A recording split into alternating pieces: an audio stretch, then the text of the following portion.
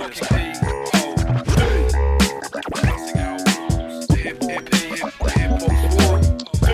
world and welcome to Notorious POD. This is episode 39. I'm your host, Big John Bass. It's another Hip Hop Forum episode, which means I'm joined by Cal. What's up, Cal? All right, how you going? I'm all right. You looked like you'd done something there that was going to trip me. No, I am reading the running order.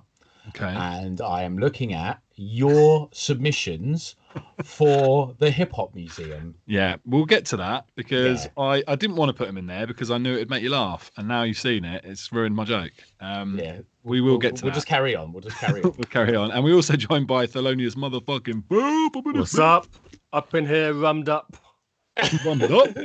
ready to roll. Love it. I'm on the traditional Heineken's, teas on the rum, Cal's on a lovely mineral water. Very sensible, mate.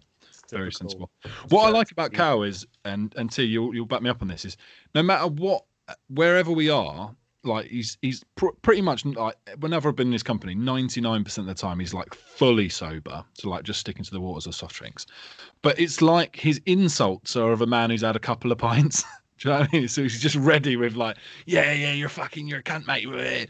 It's just like doing that sober is so impressive. I love it. It's my favourite thing about it. I reckon what Carl does when he's out with me is that he probably throws his beers on the pavement or, down, probably throws it over his shoulder, doesn't drink at all. Just watching us all get caned and just says awful things. And then he reminds me the next day, oh, T said something terrible the other day. I didn't fucking say anything. It's like, yeah, I did. Because he was absolutely sober. That's why. Yeah. I do always remember what happened. Like, I don't, especially when we go to football, because I can't really drink beer. Like, I'll drink 2 beers and then that's it. I'm done. So I'll be out with you lot and T will start getting on the rums and all of that. And he'll start getting really cunted and terrible things will start to happen. And so the next day when he's like, oh, I feel terrible. I'm like, you said this last night. Ha ha ha ha. You did that. I hate people like that. Yeah, he's a government witness. That's all he is. He's Henry Hill, mate. He's Henry Hill of the podcast. That's it. Right, just a couple of bits of order. We mentioned it last couple of episodes, but the website has now got the ability to receive your questions. So we normally ask for questions on social media. If that's not your bag, if it's not your jam, fair enough. You can now do it on the website, which is www.notoriouspod.com. If you're an artist and you want to send us your music, you can do that. If you like reading articles, there's a lovely new James Holder article about samples, which we covered in our last episode. And he's going to basically write an episode to sort of follow on from each episode that we record. So he'll pick up on a topic that we're doing on this episode and it'll be out in the next kind of week or so. So make sure you check that out. Right, let's not fuck around. Let's jump into the street report. Couple of important dates we want to cover, and then we're going to talk about this Hip Hop Museum article that Cal referenced there very quickly. So, Rakim, 53 last week. I think he looks older, if I'm being honest. Yeah. I know it's a bit of a cliche, like black don't crack, and I usually agree with that. But I think Rakim looks like he's had a tough paper round, Cal. What do you think? Sure, I'd agree with you. Do you know what it is? I think it's because he's quite slim, isn't he? He's quite a slim guy, and he's got quite a drawn face. And Lennox Lewis once said there's no such thing as a skinny king, and he shouldn't be as slim as he is. He needs to put on about 20-30 pounds, and I think that would do a lot for him. But I know what you're saying. He does look his age, doesn't he? Bless him. He does. The thing with Kim is he always looked the same. So he looked the same as he does now when he was like in his 20s. So it's not like his age. He just always looked old from when he was young. So that's a good point. Just got one of those faces. But he's one of these guys who has to be in my top 5. And the thing was, it's not like I was into him when he was at his peak. I've not listened to a lot of his solo stuff, but I think the first 2 or 3 albums he did with Eric B, just fucking absolute monoliths in the world of hip hop. And the guy's just a legend, and just when you see the reverence when people speak about him, they speak about him in hushed tones, similar with Jay Dilla as well. And it's just really nice that every time it's his birthday, you always see these nice videos coming out. I think there was a video of when DMX met him. I don't think it was for the first time, but DMX was like, oh my God, fucking love you, blah, blah, blah, blah. And I just love seeing, your heroes, respecting their heroes as well. And it's just really nice to see. I just love Rakim. Everyone loves Rakim. Yeah, I think that's the thing, Matt. I think you hit the nail on the head. It's how his peers talk about him, or even not just his peers, but like people that have come after. even people that are outside the world of hip hop that just respect him and look up to him. And I think like we've spoken about it before, is like his style, his flow really did change hip hop. And there are a few artists that sort of elevated the art, and he was definitely one of them. So yeah, it's a big shouts to Rakim on his 53rd birthday was last week. So big the up God yourself. MC. You can't say, I can't say his name without saying the God MC. Yeah. If anybody ever says, "Oh yeah, la la la," Rakim, like, "Oh, the God MC," like, yeah, he's just a special man. Just the God MC, Rakim Allah, just the God. Absolute G. So happy birthday to the God MC. Also, Camp Lo's Uptown Saturday Night album turns 24.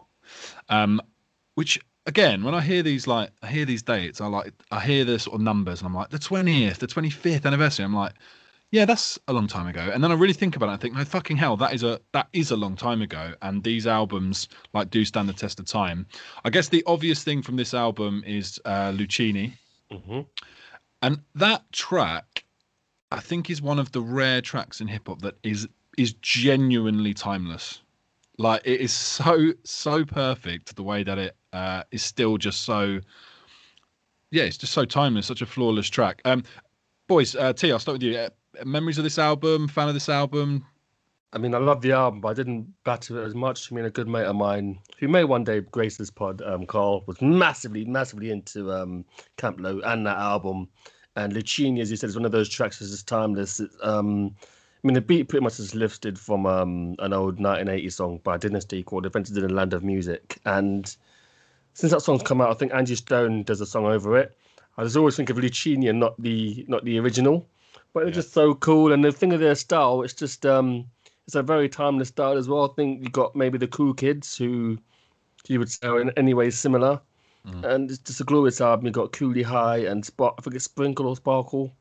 One of the two titles. It's just, glorious album, and just time just flies. It just ages me when I hear these albums turning 24 and 25 and whatnot. But I love Camp Lo. Anything to add on this, Cam? Yeah, earlier on today, me and T were kind of talking tactics about Below the Belt, because we recorded Below the Belt yesterday, and I said to him, never admit when you've never seen a fighter. Watch them for 2 minutes on YouTube, and then you can talk like you're the knowledge of that person. You know everything about them. You wing it. I've never heard Camp Lo in my life. Never heard this album. Good chance it's trash. Also, slightly offended at the idea of T inviting his mate onto this podcast. Not going to happen. Forget it. The thing is, you're like him more than me, so that's the irony. If you're out there, Carl, don't bother, mate. Savage. This is what I mean. I told you this year is the season we start a beef, and now we're just starting beef with people's friends. Like, not even up the pods. Just like, you got a mate who wants to come on. Fucking come on, Ed. Does he? No. Friend. Fucking podcast friend. Oh, perfect, mate. To be fair though, it's a good point, right? Which is that I feel like there's an embarrassment around not knowing a certain rapper, like their body of work, or knowing a certain album. And it's funny, I'm exactly the same when people go, yeah, because on this album when he's doing it, I'm like, I don't know that album. I'd never heard it. And so it's like you have one or two options. You either just nod along and just play it cool and just be like, yeah, totally, yeah, or you have to just admit it that you don't know, and therefore not pass judgment. To be honest, like I got into this album really late. Again, it's not an album I know particularly well. Lucchini was a track I knew completely separate to the album that I just thought was fucking banger, and then like much later like revisited the album. So I'm also not an expert, but it's one of those, like, the artwork is quite iconic. It's one of those I always like recognize it. And again, like when you have a sort of record that leads the album that is so iconic like Lucchini, then it's always going to be in that classic category. So it's a fair point. I could have sworn that, I don't know if it was you, John, who shared the story that I think it was Jay-Z that wanted the beat for that Ski Beats produced, but Camp Lo got it. I don't know if it was you who shared that. With that album, I don't know the album back to front. That album, I mean, those times there where you had to buy an album to hear it or have a mate who had it. So I never bought it, but there's a track called Park Joint, which uses, so I don't know how many of the listeners are familiar with The Main Ingredient by Beat Rock and CL Smooth, but in between the songs, he had like little instrumentals that he just feed in. And one of the instrumentals from that was the beat for Prodigy, and that's one of the things that stood out for me about Camp Low. But yeah, I think in hip hop, it's almost embarrassing if you don't know every bar or every album that was ever made. And shit happens. I wouldn't say that Camp Low was Uptown Saturday Night is one of the albums that you must know. What struck me about the album title, that as a film, is from a 1974 film, Bill Cosby's Sidney Poitier. The only reason I remember that is because I remember it being on TV when I was a kid, and mate said, "You got to watch this film." Never watched it, but I remember the title. Not my favourite actor of all time, by the way. Sidney Poitier. Let's talk about some other important dates. This week, as we record, new Conway album. If it bleeds, it can be killed. I don't know if that's like a Predator quote. If it bleeds, I can kill it type vibe. But that is out on the 5th of Feb. So, Cal, are you looking forward to this? Are you excited by this album, mate? Or have we got Griselda affiliate fatigue? Yeah, it could be Griselda fatigue, couldn't it? But I think this might be his last project on his deal with Griselda, and then that might be it. Or he'll go and, I don't know, go and sign with somebody. I don't know who. He's got his label already, so I think this album's of that label. Okay, excellent. Yeah, I saw Big Ghost posted it, so I imagine he'll be on the production quite a bit. So yeah, excited. It's Conway. He's great. Like, he's such a great lyricist. Maybe not. I don't think he's the all-rounder that Benny is, but I think he's the guy that's got. If you want straight bars over gnarly beats, then Conway's your guy. Yeah, it's gonna be great. Yeah, how about you? Two excited? I mean, it's a very, very great point that Cal made, that Benny's an all-rounder, because Benny had I think he had Big Sean on the album. You couldn't really see Conway having an album with Big Sean or your favorite Lil Wayne or rappers like that, but Benny's really willing to collaborate with anyone, and it'll still sound good. But I wouldn't say I'm that excited about the release. But what I've always said about Griselda, that they put their music out, and in the years to come, you'll end up listening to the albums anyway. So there's albums like Operation Doomsday by MF Doom. I didn't listen to that at the time. Years later, I really fell in love with the album, and maybe that's what will happen with the Griselda releases. Right now, I don't have the time to listen to them all, but years to come, I might say, you know what, that West Side Gun album, Pray for Paz, is fucking amazing. But as it stands right now, there's not an album that I know back to front. Yeah, that's a fair point. I think you're right. I think there'll be a point where it'll be like, fuck, remember when Griselda were massive? Like, I'm going to go back and have a look, and there'll be so much good stuff that you can just sit there and just play it all through. So it's a really good point.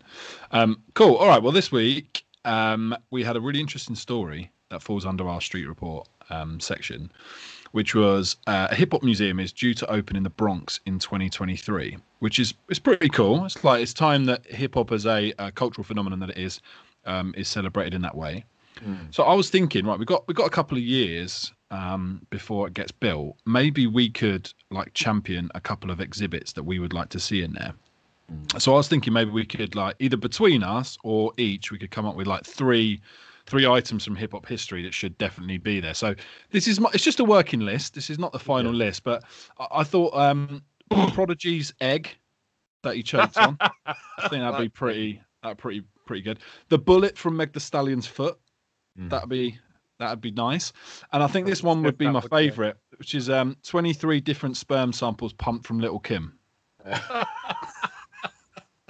So I think there's definitely some sort of Black Mirror. There's that Black Museum where it's just like all dark stuff to do with like murders and deaths. Yeah. I visualized it that way, of like iconic things that happened. You could get like the Biggie and Tupac murder, like memorabilia, that kind of shit. So are there any other suggestions? Maybe not so brutal and savage, but any other suggestions of stuff that should definitely be in there? 100% bet that Callum's got this all written down. I don't, I actually had to think about it earlier on, and the first thing that came to mind was Puffy and Mace's shiny suits. Yes. Put them on a mannequin, spinning around with lights. I thought that'd be that was the first thing I kind of thought of, because my initial thinking was like, maybe like Tupac's Death Row chain or something like that. But yeah, I think I'm going to say Puffy and Mace's shiny suits from the Mo Money, Mo Problems album. Video, sorry. Fair. I mean, the thing is, I'm trying not to be too East Coast centric, but it's hard to look past Cal's favorite group, Run DMC, in terms of the Adidas memorabilia. You know, the Trorby hats, the gazelle glasses. Also thought about EPMD, I think the 190 Mercedes on their album covers. Shout. In terms of the West Coast, maybe one of the cars in Dr. Dre's early videos of the hydraulics of the cars pumping up and down. That could be another option. And I don't know if it's nothing but a G thing or Dre Day where they're playing netball on some kind of beach. Not netball, volleyball, beach volleyball. And a lady's got a skimpy top and someone runs away with the top, holding it up in there, and their tits are pixelated out. So maybe we can get that top put in there. And, you know, give it a smell sample as well. Yeah, we could add that with the Prodigy's egg and the sperm samples. It's like a scratch and sniff, and you have to guess which one it is. You know, like there's interactive bits at the Science Museum. It's like that. Scratch it. Does that smell like cum? No, 23 different types. Actually, now while we're being scumbags, it makes me think of the you know, the Foxy Brown album covers. They were always like quite provocative. So like something that could go into the museum would be like one of her outfits or something like that. But I remember going up to central London, there was like Mr. Bongos and Sister Ray and all those shops up at Oxford Street. And in one of the shops, I think it was Sister Ray actually. It was called Selector Disc at the time, but then it changed its name to Sister Ray. And in the Foxy Brown albums, they would actually take the books out. They wouldn't leave the books in the cases because people were nicking them so they could beat their shit over it. Fucking hell. Another Exhibit A, Men Are Trash. Another classic. For fuck's sake. Yeah, it had like the case there and then like a piece of paper that said, as these keep getting stolen, you'll have, when you buy the album, you'll get the book with it. It was just like, oh my God. Amazing. Men are scum. Men are scum. That really are. That is fucking bleak. All right. Well, look, on that note, that sums up this week's Street Report. Back in the days when I was young, I'm not a kid anymore. But some days I sit and wish I was a kid again. Back in the days when I was young, I'm not a kid anymore. But some days I sit and wish I was a kid again. Maybe it's some TI shit and just grooming bitches. Exactly. Exactly, which we actually haven't included in the running order, and I've just started recording as well. So, allegedly grooming bitches, but we should definitely pick this up on another episode. Yes. What we should do is we should basically have like scumbags of hip hop list, and we should just run through all the fucked up shit that these geezers are up to. It's going to be a 24-hour podcast. I mean, our friends at Breaking Atoms. I think it was, I've forgotten the guy's name because of an S. Is it Summit? Yeah. Yeah, he did a 24-hour podcast, and if we were to do a podcast about scumbags in hip hop, we'd probably do 48 just non-stop. You know what I mean? You could spend 46 hours just on us free, to be honest. Exactly. Yeah. There was also like the Rick Ross one, wasn't there? There was one of his like interviews that came out where he said, "Oh, I wouldn't sign a female rapper because I would probably end up banging her or something."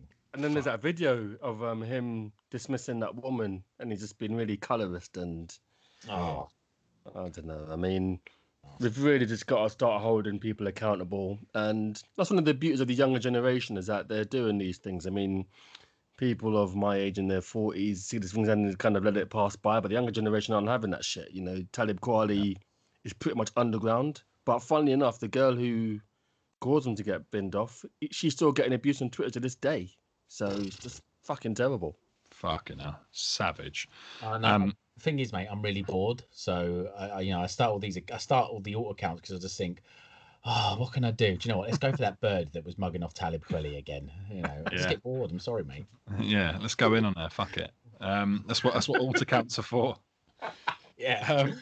Okay, talking about men and women and how harmonious they can be.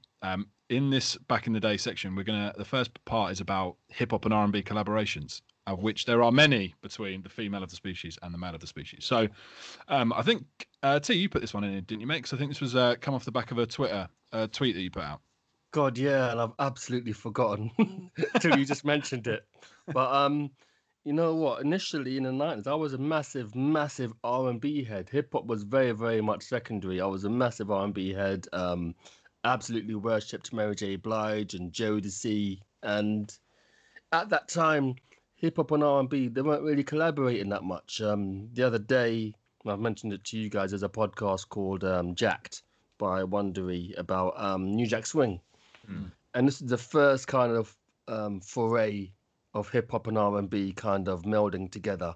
You know, the kind of singing over hip hop beats. And even there was a bar in an EPMD song, I think it's Headbanger, hip hop, no R&B singers, because it just wouldn't do that shit back then. But then as the 90s went on, there's a lot more hip hop and R&B collaborations, and you know, some of them are absolute classics. I mean, I guess, you know, the question is going to be, you know, what's your favorite hip hop R&B collaborations? The one that stands out to me, I guess, it's probably Touch Me, Tease Me. There's better ones than that, but that's just the one that's in my head. You know, Case and Foxy Brown.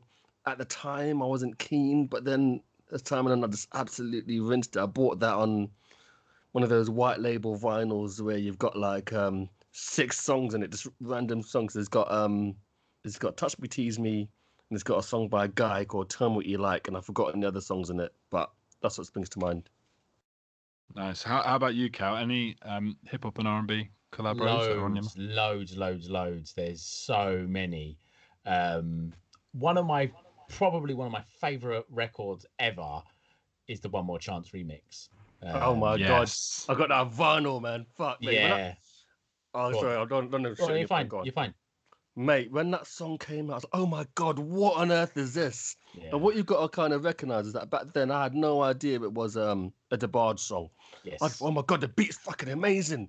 Oh my God, you got the video, it's got Faith, it's got Mary J. Blige, it's got TLC and the Brat and all these women in it just kind of dancing with Biggie. And you've got like Faith singing the hook, you know, One More Chance. And I don't know all the words to many songs, but that's one of the songs I know all the fucking words to. And that's probably the apex of hip hop R&B collabos. Yeah, good shout, Cal. Great shout. Well, great shout. I'm wearing the bad boy chain today. I hope your neck won't fall off. Because the last, no, my neck doesn't go green. But on the last pod, I was wearing the Death Row chain. We was just fucking sending for everybody. Whereas this time it's Bad Boy, and Bad Boy's moving silent, so all the digs are going to be subliminal. So you're doing a David Hay where when he wore a red shirt, it was like rage, and when he's in a blue shirt, it's all calm. It's calm. Yeah. So Bad Boy is the subliminal disses today, except for your man Carl. I'm just sending for him straight up, like. But I think we have to get. You know, the reason I mentioned the Bad Boy chain is you got to give Bad Boy credit for these rap R&B, hip hop R&B collaborations. They put out some apps, you know, One More Chance, Only You Remix 112. Yes. I Need a Girl. I Need a Girl. Total Can't You See? Total Can't You See? Just loads and loads. Flavor, well, not Flavor New. That's not really a R&B remix. Someone, SWV, Diddy. Yeah. Can We, SWV, Missy Elliott. Mm-hmm. Yeah, Puffy and R. Kelly. You know, my favourite singer of all time, R. Kelly. Fucking You Tonight. Someone actually said, you know, Fucking You Tonight, would you play that song? R. Kelly and Big, and it's not one of my favourites, but yeah, you know, still a banger. Satisfy You. That's what I was looking for. Yeah. And then I'm just scrolling through my little playlist now and just. I've got pictures on the wall of all these people in 90s hip hop. I'm kind of looking through to see if I kind of remember any. Yeah. But Method Man, Mary J. Blige, that's it. Fucking all I need. Yeah. I should have put that story to my highlights to remember it. But yeah, Mary J. That's probably one of the other ones that's like top level. Method Man did a song with a singer called Janelle called Round and Round. You know what, Kel? Yeah. The first version of that song I heard, and I still think it's the best version, is Janelle and Cool G Rap. That song appeared, I think it's on Sound Bombing. So you've got I think it's Method Man and someone else on that song with her, Janelle. But the Cool G Rap version is amazing. Janelle Round and Round, big tune. Is that the high tech? Yeah, high tech. That's it. Yeah, yes. Fucking sick. Does fronting count? You know what? I always say that's one of the best songs of the century. That's why I asked it. Does fronting count? I think it probably does. It has to. It has to. Yeah. I tell you what, as well, can't hate on this. It's not really R&B, but it's in my little playlist. I'm just scrolling through my Apple Music at the minute. NSYNC featuring Nelly, Girlfriend. That shit fucking banged. That's a banger. Yeah, because that was basically a Neptune's beat that they would have used with any number of rappers, and it obviously was because that song, as far as I understand it, was an NSYNC song, and then this was essentially a remix. So it was like their beat. It wasn't like they collaborated on the song and came up with the idea. They had the song Girlfriend, and they had the beat, and they just obviously like mashed it together and chucked Nelly on there. So it could have been with anyone, that instrumental, because it's a fucking banger. Oh God, you know what else? Banger. You know that reminded me of? We're the party at Jagged Edge and Nelly. Yes. Fucking sick tune. Absolute banger. Yeah, Oh, that God, there's era so was many. amazing. Yeah, it was amazing. Even like even on 8701, like Usher, Yes. there's what's that track with Diddy on it as well? Yes. There's fucking God, you don't have to sick call, tune. or is it? I don't know. I don't know, that's it. Yeah, I don't know. Diddy's verse on there is sick. Again, it's not really like hip hop, but it's more of an R&B with a rapper on it. It's kind of Carl, I'm surprised. I'm surprised you not said this, Carl. But I need the girl, man. That's your shit. I said it. Oh, he did. Yeah, I did. Yeah, I said it. Yeah, no, yeah, that's like there was like I said, Bad Boy. They have to get loads of credit because Puffy loved a remix with us. He got it very early on that if you just throw an R&B singer on with a rapper, that's gonna bang in the clubs and that's gonna do things. That's gonna do bits. Yeah, I'm just looking at nothing Mace really. I tell you what though, right?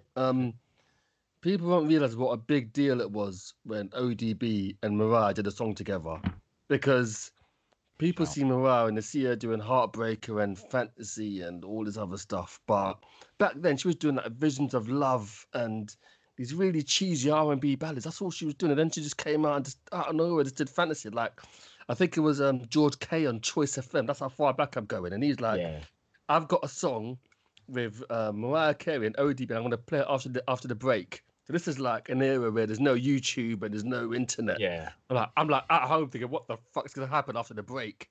And I'm just like, oh my God, this is amazing. Have you guys heard the story of how ODB did his verse? No.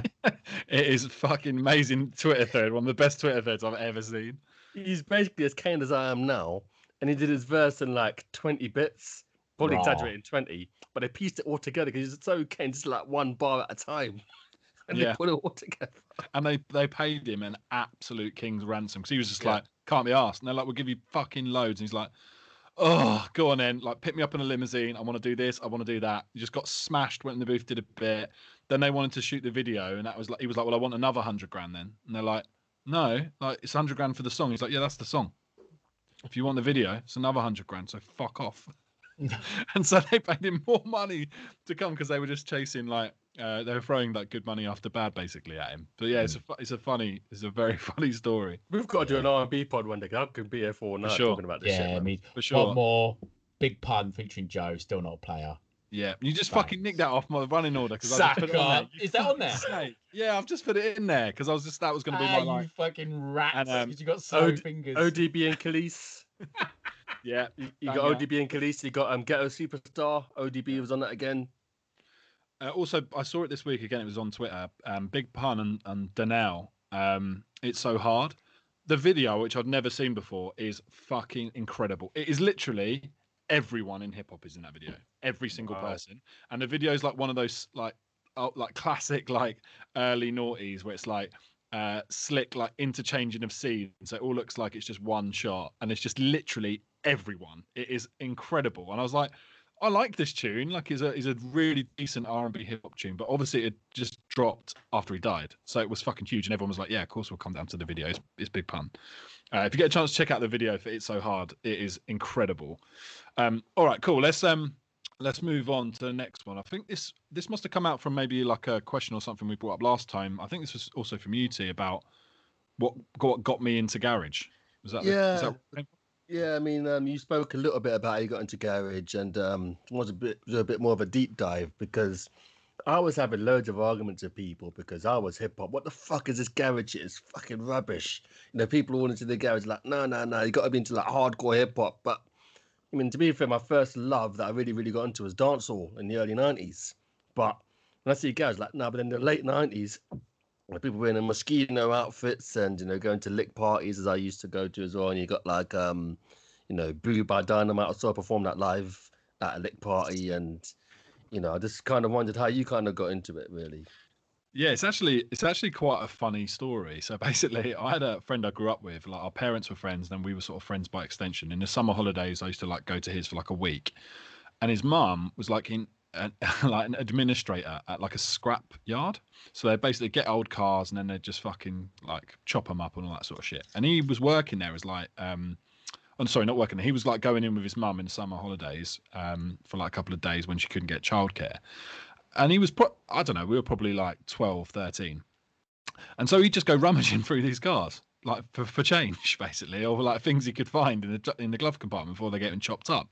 And he found a tape in a tape deck and took it. And he brought it home and was listening to it. So I come over and he went, mate, I'm listening to this thing. I don't know what it is. It's some sort of music. Found it in this thing. And we just started listening to it. And at the time, there was no context. So there was no cover. It was literally just a blank tape that someone had copied from another tape. But as I got older and then like looking back on it, what it was from a tape pack, which for like, you know, anyone that was of a certain age was basically like, there'd be a rave that'd be on for like a whole weekend or a whole night. Yeah. And they'd basically record all of the sets. And then you could buy like basically like a book that had cassette tapes of all of the different sets. And this was just a set from a group called The Click, which was like unknown. It was DJ Pied Piper and Martin Lana back to back. So for the garage heads out there, that was pretty fucking great at the time. Then it was Unknown MC, PSG, Creed, and then it was also Charlie Brown was on there when he was still alive, and CKP as well. It was amazing. I've never heard anything like it. Like, you know, people talk about, the first time I heard the Beatles. Well, the first time I heard The Click was the first time I'd ever heard garage. It was the first time I'd ever heard a new genre. Like, I'd grown up with soul and Motown and rock and roll and house and stuff like that in the charts. I'd never heard garage. It was brand new at that time. And this was 98, maybe 98, 99. And so, yeah, it just blew me away. I was like, this is fucking unbelievable. I just was obsessed with it, learned all the words, and just absolutely loved it. And then sort of as the years went on and it became more of a mainstream thing. So like Rewind by Artful Dodger became a number one, I think, or maybe number two in the charts. And like, there was a mainstream crossover. I really sort of like was into it massively into it, to the point where like me and like my best friend Gaz and another guy called Brad, we were like in a little like MC and DJ. He was the DJ and me and Gaz were the MCs. Write our own like shit little 1, 2, 3 ABC lyrics and all this shit. And like our friends used to run parties called the Dogs Bollocks, or at like village halls, and they used to charge entrances like for people, and they would make like 300 quid, and it was like, fucking hell, we're rich, like with loads of money. And like we would basically do all the music for the night, and I just was obsessed with it to the point where I genuinely was like, this could be my career. Like, I really want to like just do music and just like make garage and stuff like that. But as I got older, I got into other forms of music. So I kind of moved away from being so like caught up with it. And also it changed. It became grime. It became more of like an aggressive story based art form rather than just like a party based thing. So it became more closely aligned to hip hop. So I got a lot more into it as a result of that. But I really love the art form. I really love the music. For me, it's like it's our version of hip hop in the sense of it spawned a complete culture and genre that's now what we know as like the grime scene, or like even like the sort of our version of like drill. I know drill has come from Chicago and is their kind of sound, but like our version of that is sort of came from grime, and then before that like UKG and jungle and all the other sort of British art forms. And so I'm really proud of that. I'm really proud that we have a genre that no other country has. Like if you go to any other country in Europe and you go UK garage, no one fucking knows what it is. They don't know it. It's really rare that people go, oh yeah, I know that, and they could like list stuff that isn't like Rewind or like the main hits. And there's this whole genre. So it's kind of like hip hop was in like late 80s, early 90s, but it hasn't gone on. It's just stayed in this little bubble of a golden era. And there are new garage producers out there making new stuff. It's amazing. But that golden era, it was just fucking amazing. And yeah, I love it. I still love it. And I watched EZ's 24-hour set and I was buzzing off it. And I was like, this is so brilliant. And it's so British.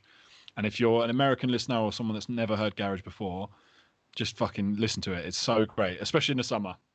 Well, I mean, Craig David's probably the biggest name to come out of that scene. Yeah. I mean, Carl, were you ever into garage at all? A little bit. on the last I don't know if it was the last podcast we were talking about like what got us into rap, and I think I mentioned like my cousin and my cousin's my cousin's sister's boyfriend. He was quite into garage. He was quite into making beats and all that sort of stuff. So we used to listen to a little bit of garage, like on like pirate radio stations and stuff. He had like a little Nova. I think I've got that car model right. I know nothing about cars. Yeah, as long as it had carburetors, that's fine. That's all I really care about. I don't can't be a car if it hasn't got a carburetor, mate. That's Do you know what? When you started talking about it, you was talking about cars and stuff, and I thought, has John got the right kind of garage here? Is he getting mixed up here? I was thinking, should I make a dad joke? No, don't do it. But yeah, I was in it a tiny bit, but not really. Yeah, I mean, for me, I mean, John mentioned garage. I think that kind of came out of Jungle. You had Jungle MCs, you had Skibidi and MC Det and that lot, and you kind of had the garage. But what made Garage Live Night so good, I mean, I was never really a part of them, was the MCing element of it and the click. I hate their biggest song, but John loves it. Good Times. But you probably have like PSG, CKP, and those guys as back-to-back MCing over like garage beats, and you know, that was awesome. I mean, for me, the turning point when I kind of thought this shit isn't that bad was Rosie Gaines, Closer Than Close, and Tina Moore, Never Gonna Let You Go. Yeah. I've got Rosie Gaines on CD, Tina Moore on vinyl, but I think Never Gonna Let You Go was a point at which, you know what, this shit is actually really good. I want to be a part of it. And I guess the parallels in mainstream music is like, I mean, I know you guys hate the Beatles, but they did a song on Revolver called Got to Get You Into My Life. And Paul McCartney wrote that song about kind of getting into drugs more so, because John Lennon was always smoking a bit of weed. But I think that song was like, you know what, got to get into my life to kind of be a part of things. And I think Never Gonna Let You Go and Closer to two songs that made me think, you know what, this garage shit ain't that bad. Ain't that bad at all. But John, man, when this pandemic is over, you've got to come to 51st State Festival, because they have a garage tent for the entire day. Mate. I think Back to 95 it's called, and you'd love it. Oh, mate, that sounds amazing. Yeah, what I'll do, actually, I will probably from the account, I'll tweet out a playlist that I put together, which is like, that there's always that surface of any genre, right? It's like when you see hip hop playlists and it's just like, it's the same fucking stuff, and you're just like, oh, but that's fine. Like, it's really good stuff, but there's a whole like layer beneath that of like really good stuff. And it's exactly the same with UK Garage. There's like Flowers and Rewind and Do You Really Like It? All trash, like trash. And then there's like loads of stuff underneath that, like brilliantly put together pieces of music by people like Groove Chronicles that people just never heard of. MJ Cole, fucking like absolute magician. Like there are some brilliant pieces of music out there that I think people will get a lot from. So yeah, I'll put out the playlists for the garage stuff on there for people that like that. All right, let's we're about to get into our halftime hype track.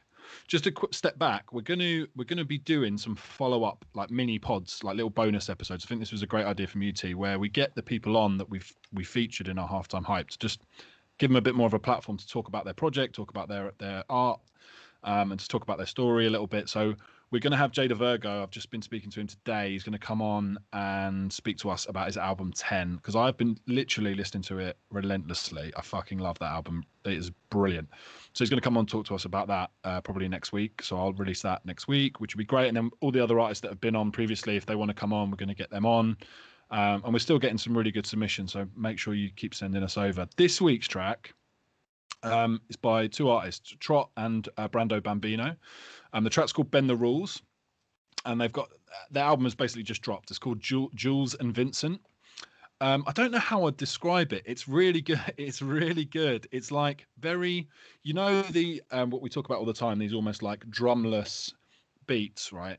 It's like, you know, when you hear these drumless beats and you think, oh, please let the drums come in, and they don't. The drums come in, and that's why it's really good. Yeah, it's like they've got really good loops, and you're like, please let the drums come in, please let the drums come in, and then they do, and you're like, fucking yes, I'm into this. And so they sent me this track, and immediately you'll know what I mean when you hear it. Like the hook, the loop on this is fucking great. So definitely check it out. All the tracks are on the halftime hype playlist, which is on Spotify. It's in the bio and in the link to this episode, so go and check that out. So you're about to hear that, and then we'll be back to do part 3.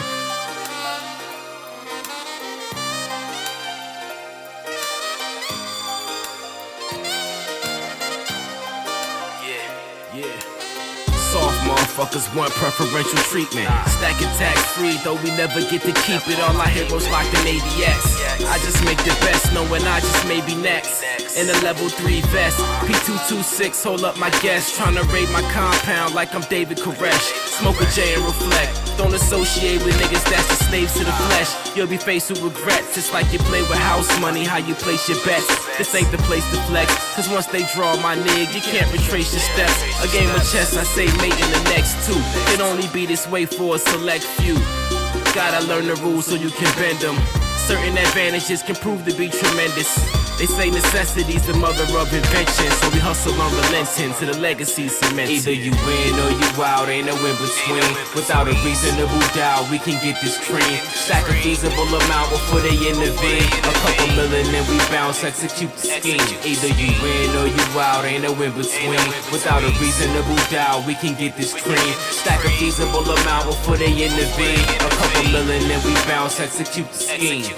High times indica, mile high membership, fly like Emirates, wise guy syndicate, still bump purple tape, only built Cuban link, made in the 90s. When you hear it, that's what you would think. Strapped with the Thule treat, life like a movie scene, loop the beat, most cash sweet like a fruity drink.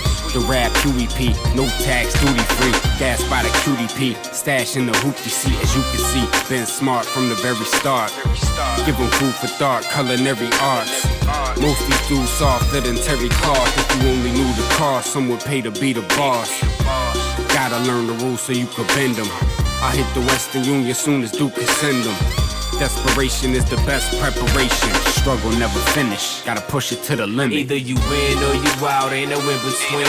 Without a reasonable doubt, we can get this cream. Stack a feasible amount before they intervene. A couple million and we bounce, execute the scheme. Either you win or you out, ain't no in between. Without a reasonable doubt, we can get this cream. Stack a feasible amount before they intervene. A couple million and we bounce, execute the scheme. Either you win or you out, ain't no in between. Without a reasonable doubt, we can get this cream. Stack a feasible amount before they intervene. A couple million and we bounce, execute the scheme. Either you win or you out, ain't no in between. Without a reasonable doubt, we can get this cream. Stack a feasible amount before they intervene. A couple million and we bounce, execute the scheme.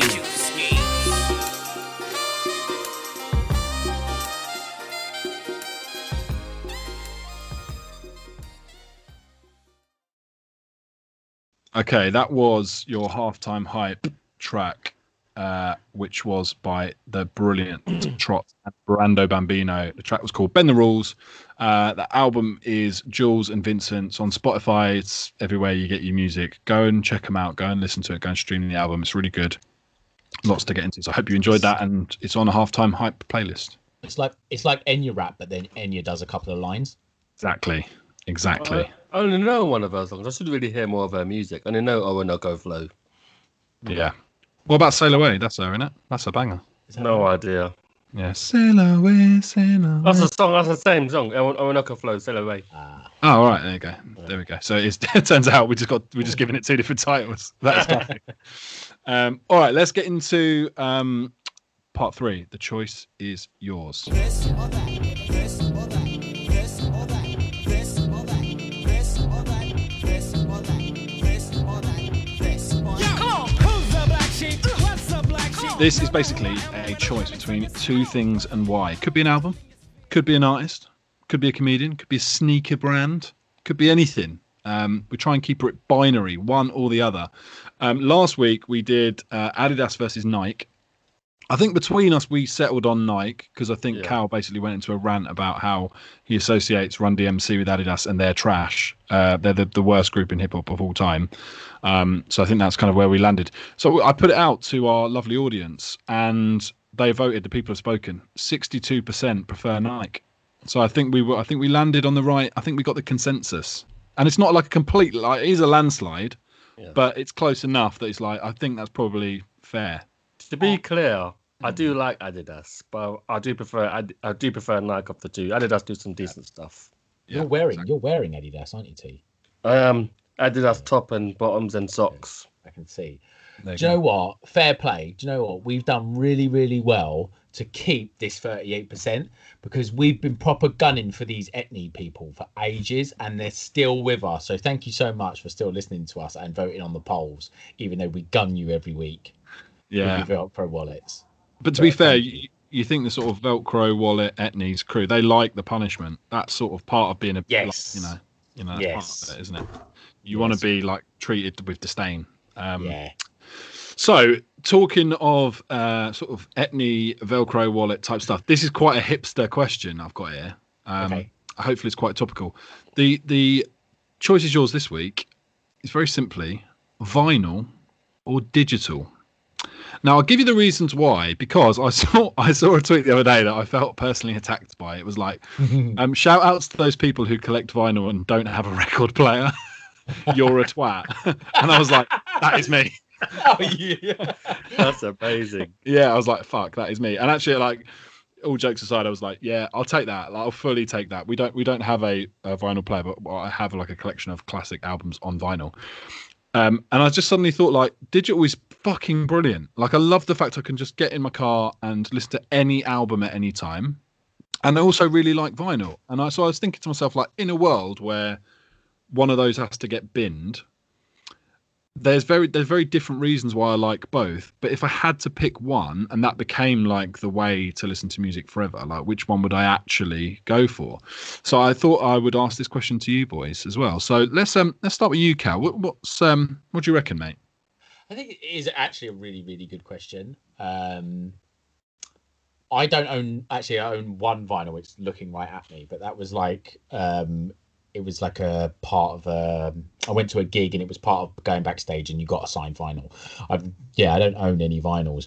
If I was to like change the question to like physical or digital, that would make it more difficult for me because right underneath where I'm sat, there is like 5 crates of CDs there.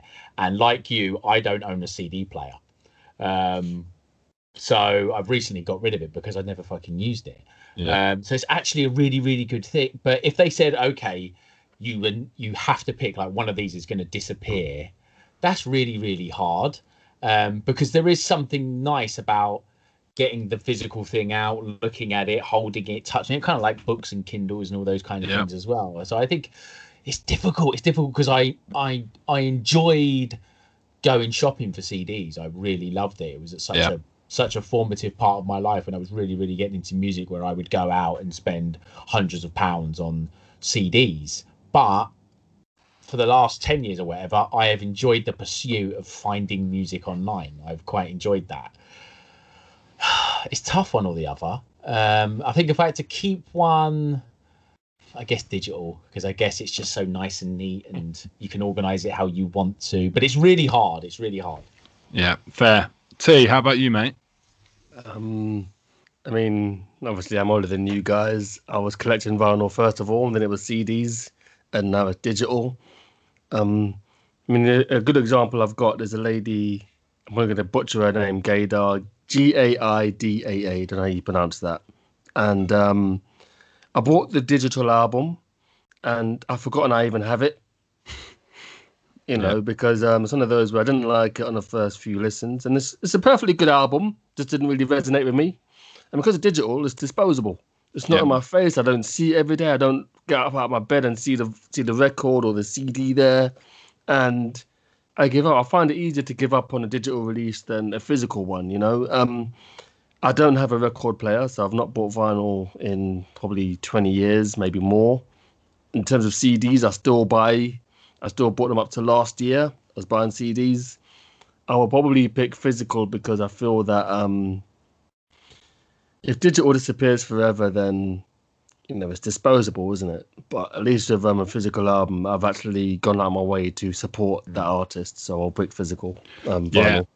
It's a good shout. I think you boys make both really good points. And the last thing you said there, T, about essentially for the artists, it's actually a lot better. And so it's more democratic now in the sense of like anyone can put music out, but essentially like everyone gets screwed, and especially like breakthrough artists. Like before, if you were an underground artist and you sold like a couple of thousand white labels, that was quite a fucking good return, and that could like help you and fund you to make some more music and do more. And I think now it's quite hard for people to do that, and you'll get a lot of. I saw something the other day as well. It was another tweet, was basically like someone was like, "I don't want to live in a world where the only people whose music I hear are the ones who are good at the internet."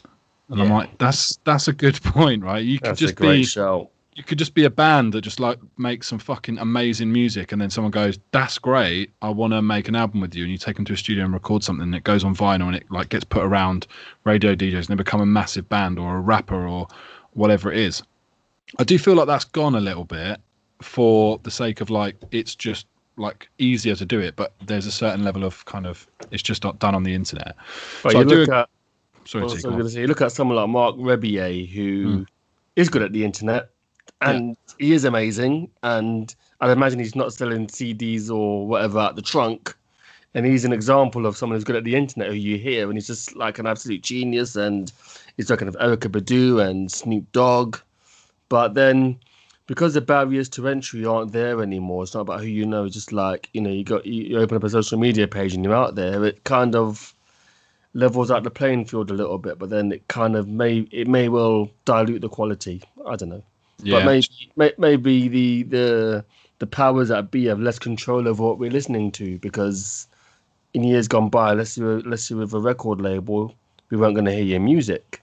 True. But now it's like you can hear anyone's music. So yeah, it's true. I think basically the only thing stopping me from picking vinyl is the mobile aspect. So like when I go for a walk or if I go for a run, not being able to listen to vinyl in those mediums, or in a car, like that would be difficult. If like you said, Cal, if the question was physical, so like CDs in the mix and tape and stuff, then I think that's actually for me would become quite an easy choice. I would bin off digital. But if it is just vinyl, the upside is like live shows. An actual DJ should mix on vinyl, in my opinion. That is the true skill set like that I want to see. And when you see DJs mix on vinyl, it's a fucking beautiful thing.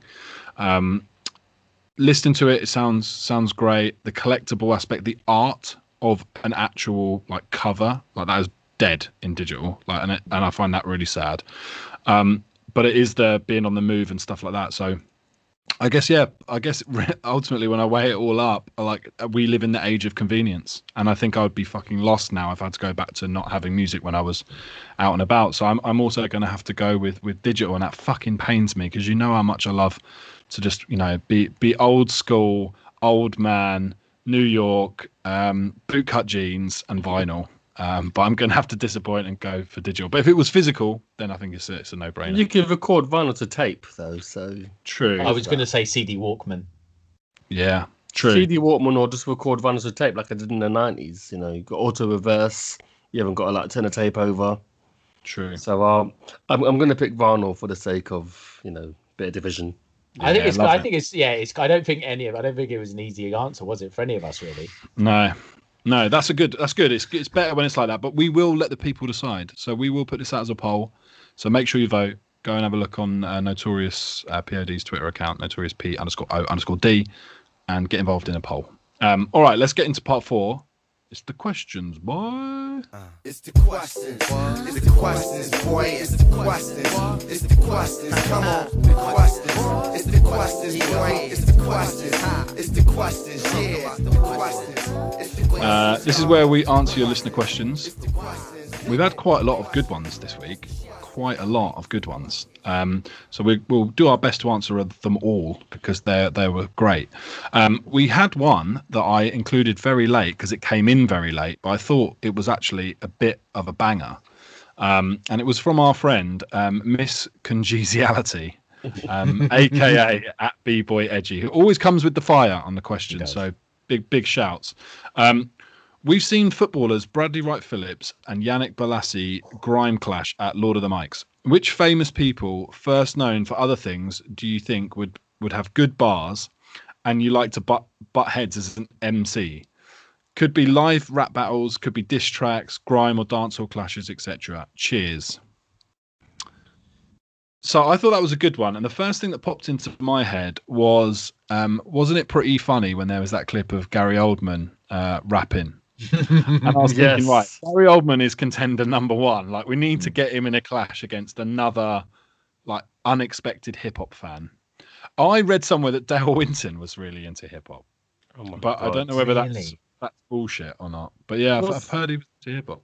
The funny thing with you saying Dale Winton is that dancehall is notoriously homophobic, but there's a massive groundswell of the gay community who enjoy dancehall music. It just kind of reminded me of what you said there with Dale Winton. I've got quite a vanilla answer for that, and I think someone like Dele Alli has always got something to say. And obviously, we're all three of us are Spurs fans, but it'd be fun to see Dele Alli on Lord of the Mics against Gary Oldman.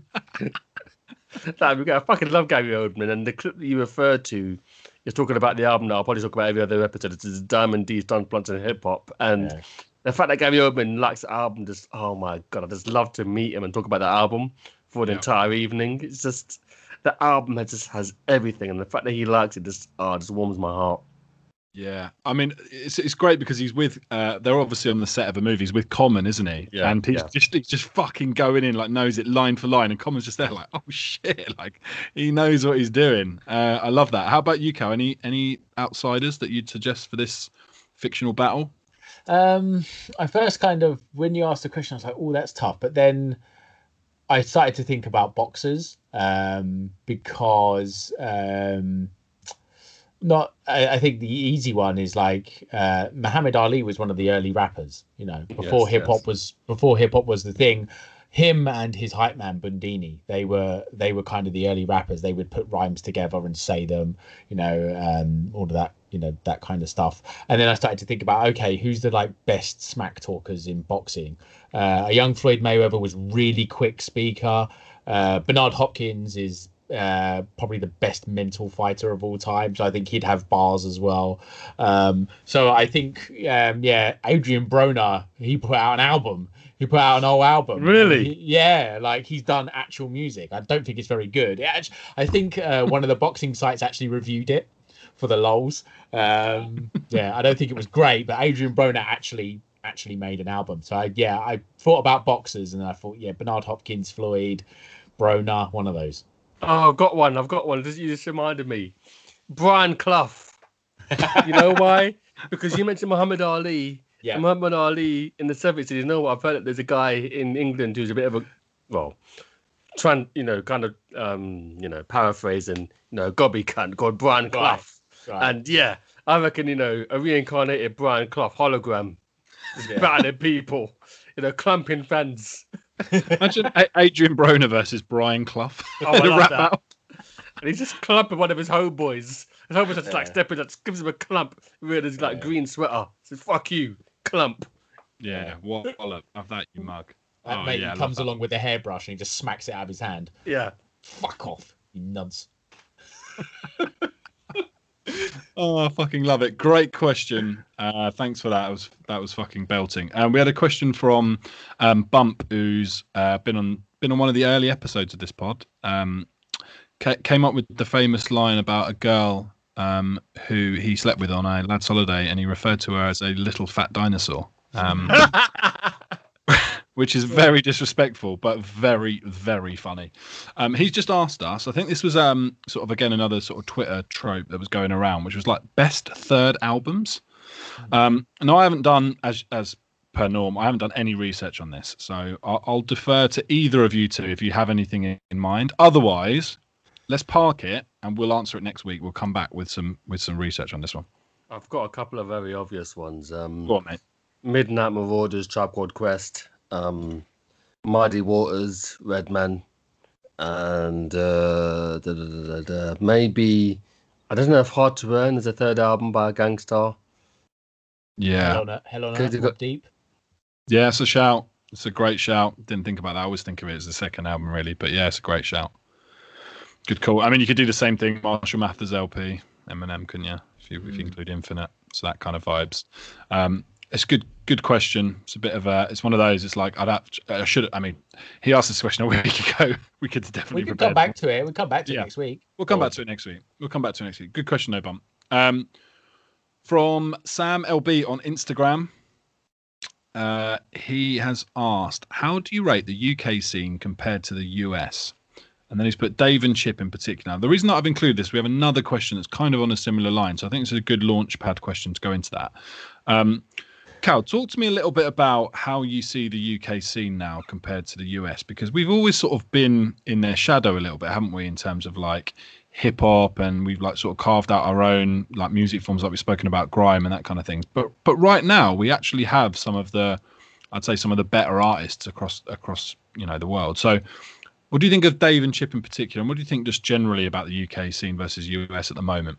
Yeah, we're kind of the chippy younger brother to the US. Yeah. We'll give it beans and we'll give it the big one, but the US are always going to be the big brother because they're a bigger country. Therefore, there's more people. Therefore, there's more rappers. There's more talent. That's just the way it is and the way it's going to be. It's just simple maths. But we have our scene is thriving. And like you were saying before about the drill scene, that's like you said, we borrowed it from Chicago, but we've made it our own. Dave has released, critically acclaimed album. Stormzy, I know we were kind of digging him out a tiny bit last week, not really digging him out, but a tiny bit. He's done bits as well, and he's done bits with big artists as well. Chip, I love Chip. I think he's great. I think, again, it's almost like our boxing scene. We think our boxing's the best and it's the best in the world, but America and Vegas and the lights, it will always be the bigger brother. But we're doing bits. We've got a lot to be proud of. Yeah, how do you think, T? I feel that, we're supporting our own and we haven't really got to compare it. It's comparing apples and oranges. It's not worth saying, I don't know, is our best MC going to be the US's best MC? We've just got to support our own and support our own scene, and that's what's happening now. And you talked about, Johnny mentioned earlier on about the evolution from garage to grime to what it is now, and it's hip hop. It's not hip hop as we know it. Yeah. So I don't know. You've got the Skinny Man album, Countless State of Mind, which is called the UK Illmatic, and it's not about comparing it to the US. It's just about our own scene thriving. It's not about whether we're better than them or worse than them. It's about just having a thriving scene where a rapper who's born on these shores can make it, quote unquote. And there's an infrastructure in place where they can make it. Yeah, spot on, mate. Absolutely spot on. I think you both make really good points. Just to piggyback on Cal's point about like they'll always be the big brother. I totally agree with that. The sort of the legacy and the culture of being the sort of source of the origin of the sort of main components of that scene will always dominate it. I guess the way that I see the UK at the moment is a little bit like, to carry on the analogy, is the big brother passes you down like an old denim jacket and a pair of jeans, right? And it served him great for all those years. And what we've decided is like, we'll stick a little fucking badge on the shoulder and we'll get a pin and we'll cut off the sleeves and, we'll put rips in the jeans. We'll roll them up. A Stony badge. Exactly, mate. And we'll add something a little bit to it. And we've kind of taken the core elements and we've created a couple of different scenes off the back of those elements. And that's what I think we can be proud of. It's not that, like T said, it's not that we've got the best rapper now. It's just that we've got a scene that stands independently to others and people take that seriously independent rather than just trying to do hip hop like the US in an English accent. So I think that was a really good question. I said it was a launch pad for another question because we had someone else asked us, Mouse and Grouch on Instagram, or is it Moose and Grouch? I don't know. I've had a couple of beers. They've said, I would love your thoughts on Pete and Baz. They cannot be ignored nowadays. Flash in the pan, comic, piss takers, or genuine bar spitting geniuses. Are they real or a secret underground side project from a big gamer? Worth a show dissecting this type of a phenomenon. Great question, because this is kind of what we were just talking about then, which is this idea of subgenres and little niche things. And I remember seeing them on like Instagram on one of these like little videos, and it was like two old boys spitting fucking savage bars, and I was like, oh, this is novel, like what a laugh, like isn't this funny? And then there was another track, and they were all fucking great, and I was like, these guys I would much prefer to listen to these guys than most other drill artists out. They've actually got bars. This is actually good. This is not also just like, oh, it's good because they're old. It's just good, like objectively really decent. So it is a really interesting phenomenon, and it is a really interesting story because it's like rumours of ghost writers, and so everyone's guessing who it is. And we spoke to obviously Flav, friend of the show, and he was like, "Oh yeah, I've heard Cass is Dead's writing for them, and I've basically heard every fucking rapper in the country's written for them. I've probably written for them at this rate. Like everyone's talking about them, and that is a buzz you can't buy. Like that is like genuinely quite amazing. So it's a really interesting phenomenon. T, what's your take on the whole Pete and Baz thing, mate? Mate, I absolutely love it. It's, as you said when you were defending Garage, the last pod, it's English, it's ours. And the bars are good, they're intricate. And it doesn't even matter if they've written it or not, if it's ghostwritten. Normally in hip hop, that's like a no-no. Someone else writing the bars for them. But no, I absolutely love it. It's a good little niche, and it's got legs. It's absolutely got legs. And who knows? Maybe one day they'll have. Maybe it'll be like Power, where they do like Power Book Part 2, where they got like grandkids who, are in the game from school. Yeah. I mean, like selling like a G of weed, selling a G of Star Dog to their mates at the school playground. It'd be like the fucking, what's it called? Oh, what's the thing? Is it Kids Bop? Yeah, Kids Bop. Yeah, it'd be like that, but like a Kids Bop version of it. Yeah, fucking that'd be amazing, mate. Can you imagine? Cal, what's your take on Pete and Baz, mate? Do you know what? When I read the question, and it was kind of flashbacks to the beginning of the podcast where I was like, "Who the fuck is that?" And then I thought, does he mean Pete Gas from the wrestler from the late 90s? I was like, is that who he's talking about from the Mean Street Posse in the late 90s? I was like, no, it can't be. And then you started to describe them, and I was like, oh, it's those fucking old boys with the bars. Yeah. I was like, yeah. I didn't know their name. I've just seen the videos and stuff. I think they're great. And I agree with you, John. I think that they've actually, it's actually good to listen to. Really good. It's really good. To listen. Yeah, It's they so probably decent. do have a ghostwriter, but so fucking what? It's just a bit of fun. They're not out there, they're not like Drake out there claiming to be like the fucking greatest of all time or anything. They're just fucking a couple of old boys having a piss take with some raps. Yeah. I think it's really good. I think it actually sounds quite good, and it's quite funny as well. So yeah, but crack on. What I like about it, and I talk about this all the time, is my favourite accent in the entirety of this country is a London, what I would guess is like a West Indian English London accent. Right. So there is nothing quite like that like tang of sort of like the West Indian influence, but like London Cockney-ish accent. Right. It's this really rich accent that when you meet people that grew up in London from the West Indian community, the accent and their voice and the tone of their voice, I fucking love it. It's perfect. And so when you get that style, right, whether you are from that community or whether you're just like a white Cockney or even from North London, you just have that like rich, proper, born in London accent. That over drill is fucking excellent. I love it. And it's exactly the same when you get certain like rappers that rap in that way, that have this like, it's a Cockney accent. It's not like a inner city London accent. Like most rappers now, it's like it's more of an urban accent, quote unquote. It's not like a Cockney London accent. It's just like the newer generation sort of picked up, and it's a mixture of those different influences from different cultures that have made the sort of newer London accent, right? It's not recognizable as like a Cockney accent, but there are people that still have it. So I'm like Roots Maneuver. Perfect example. Yeah. Roots Maneuver's voice and tone, and it's that mixture between sort of that old West Indian culture and style of talking, but proper London. That to me is perfect. So these guys capture that a little bit. It's like the craze and fucking shooters and like just geezer activity. I love it, and it's just the sort of music that I like. That's to me that's why I find it really exciting. Also, I found out from, and I'm so sorry if I'm butchering this, Moose and Grouch or Mouse and Grouch, that Baz is a Yiddo. He's a Spurs fan. Right. Oh, I love that. Nice. Yeah. Nice. Which immediately elevates him to be a complete legend. And there is a potential that he may be up for doing something on the pod. He might come on and like give us a bit of an interview about what they're doing. I love that. Which is good. Which is great. So watch this space. If we can get Pete and Baz on, or at least Baz, then that will be a great day. Amazing. Awesome. So yeah, thanks for the question. Thanks for reaching out.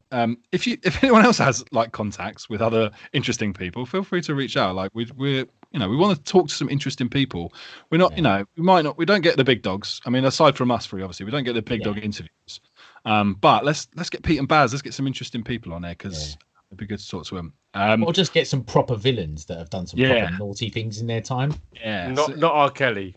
No, not R. Kelly, but like proper geezer types. Yeah, we want. Yeah, this pod's perfect. Like the sort of perfect Venn diagram is basically East End geezer villains and hip hop. That's really what we're aiming for.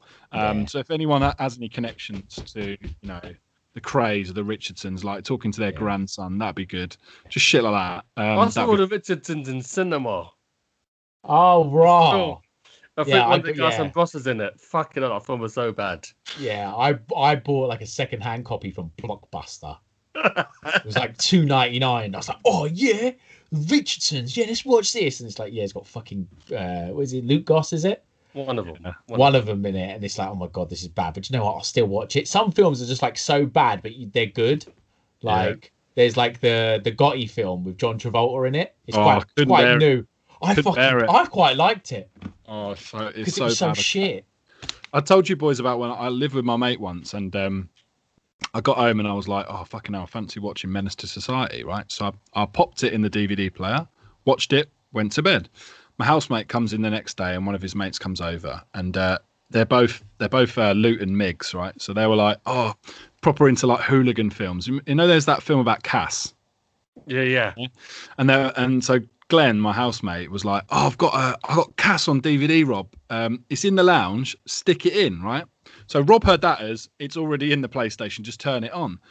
So the Cass is Dead DVD box is sitting on top of the PlayStation. He turns it on, and Menace to Society starts. Well, he's never seen Menace to Society, and he knows it's about Cass being a big geezer in the scene. He thinks, well, he's black, so that works out. But I didn't realise he was American. This is a bit of a weird start to the movie.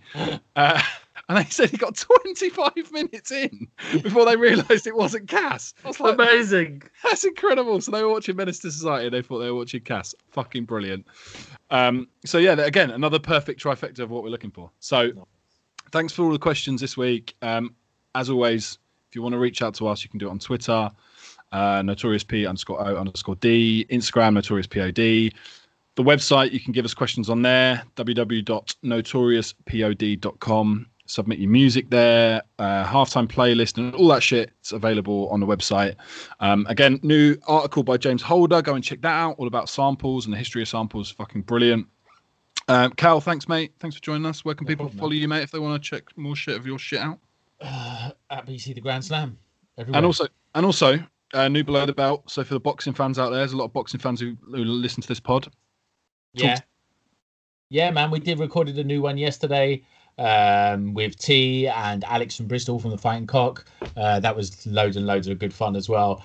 And then even the last podcast we did recently was it's quite timeless content, to be honest, because we were kind of talking about the state of the game, state of boxing right now, British boxing and where we are.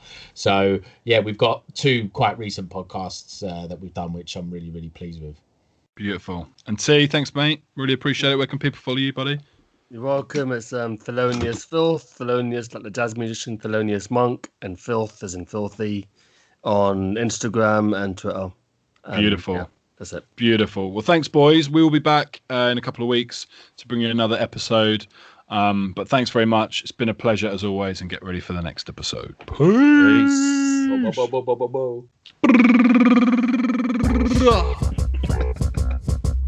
Thank you for listening to the Notorious P.O.D., a hip-hop podcast. This was a hip-hop forum episode, so a special thank you to Cal and T for their insight as always. Big up to man like Grindhouse, who's made all the theme music for the show, so please follow him on Twitter and show him some love, at Music Grindhouse, and on Spotify by searching for Grindhouse. That's Grind House. Please remember to leave us a review, or as we call it, your 5 for 5. So give us a 5-star review, and in return you can leave us your top 5 favourite MCs of all time. Remember, we'll be adding all the songs mentioned and featured in our episodes on a Spotify playlist, so if you search for the Notorious Podcast Joints, you will find it. If you don't already, please follow us on Twitter at NotoriousP_O_D. On Instagram, we're at the Notorious POD. And follow me on Insta and Twitter at The Real John Bass. That's JONBASS. See you next time. Peace.